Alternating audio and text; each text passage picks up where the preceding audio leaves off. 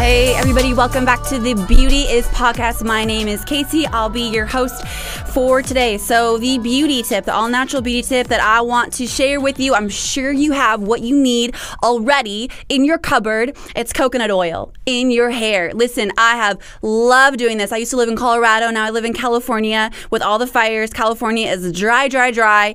Colorado was like a desert. Oh my goodness, so dry. And so I would put coconut oil in my hair and I would wear it overnight. You would think it would add grease. That's not true. Because of the moisture, it actually minimizes the grease, so to speak, because your hair would overcompensate to create grease to naturally moisturize your hair. So putting the moisture in creates this glow. It makes it more soft. And then this kind of like luminous air to it as well. And so I wear it all night.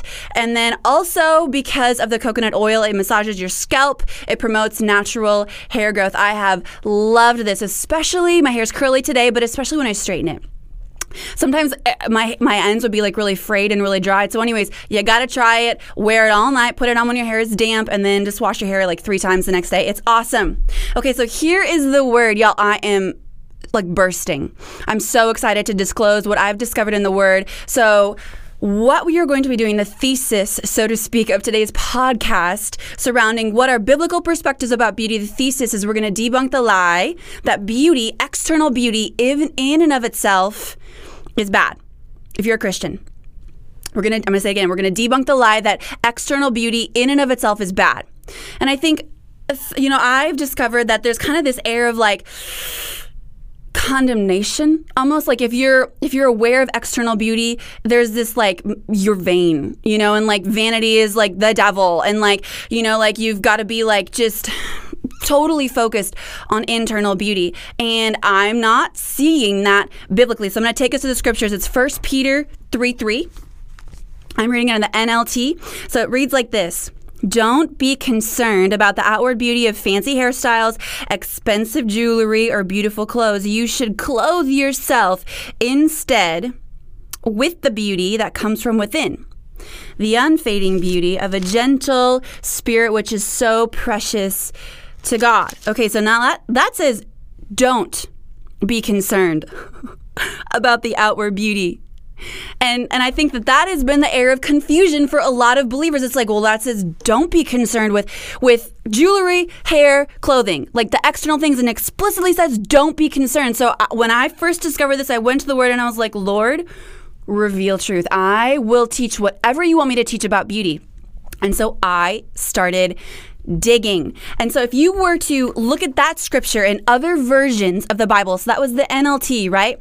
Another version says, the Good News Translation says, you should not, this is crazy, you should not use outward aids to make yourself beautiful, such as the way you fix your hair or the jewelry you put on or the dresses you wear. That is so explicit. That says no jewelry, no braids, no fancy clothing. You should not use outward aids to make yourself beautiful.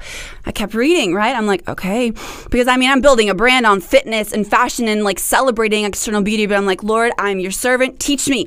The Christian Standard Bible says, don't let your beauty consist of outward things like elaborate hairstyles, so on and so forth. Again, explicit, exclusive, external beauty, bad. That's what I'm getting from this.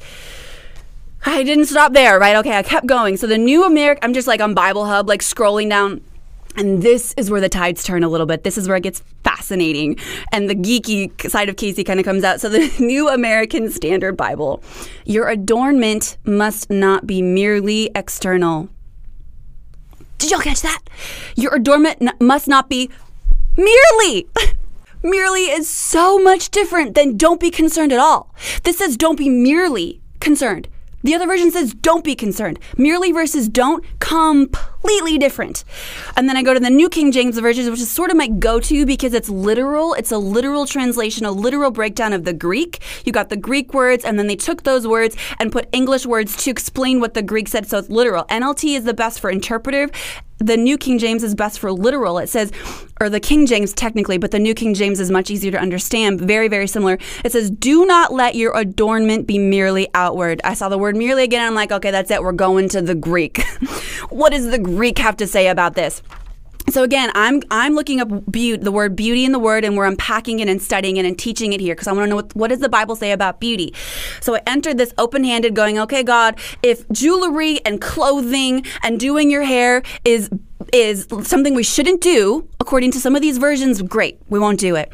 But then we go to the Greek. Oh, this is amazing. So the word adornment, I'm geeking out, the word adornment in the New King James, right? If you go to the Greek, it's the word, here we go, it's the word cosmos. What do you think of when you hear the word cosmos?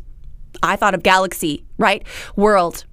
Well, you're on the right track. Cosmos in the Greek is defined as world, and it's defined as worldliness. I'm going to read this straight out of the Blue Letter Bible. It's world affairs, the whole circle of earthly goods, endowment, riches, advantages, pleasures, which through hollow and frail and fleeting stir desires, seduce from God, and are obstacles to the cause of Christ. So we're talking about cosmos is separateness from God. And then I was like, okay, well, let's cross-correlate this. Where is cosmos located in other parts of the word? Get this, John 3:16, say it with me. For God so loved the world that he gave his only begotten son, that whoever believes in him shall not perish, but what? Have eternal life. For God so loved the cosmos. We're talking about separateness from God. God loves the world, so therefore he gave his son to reconcile the world who is lost and separate from him to himself. So if you pedal way back to 1 Peter 3:3, what God is talking about through Peter is that beauty that is separate from God is not good. Which makes total sense to me. Anything that's separate from God is not good. Yeah, anything. But worldliness, the worldly beauty, that's what we can't get caught up in. And I think sometimes that scripture has been like used to kind of be like this like pow, pow, like ammunition.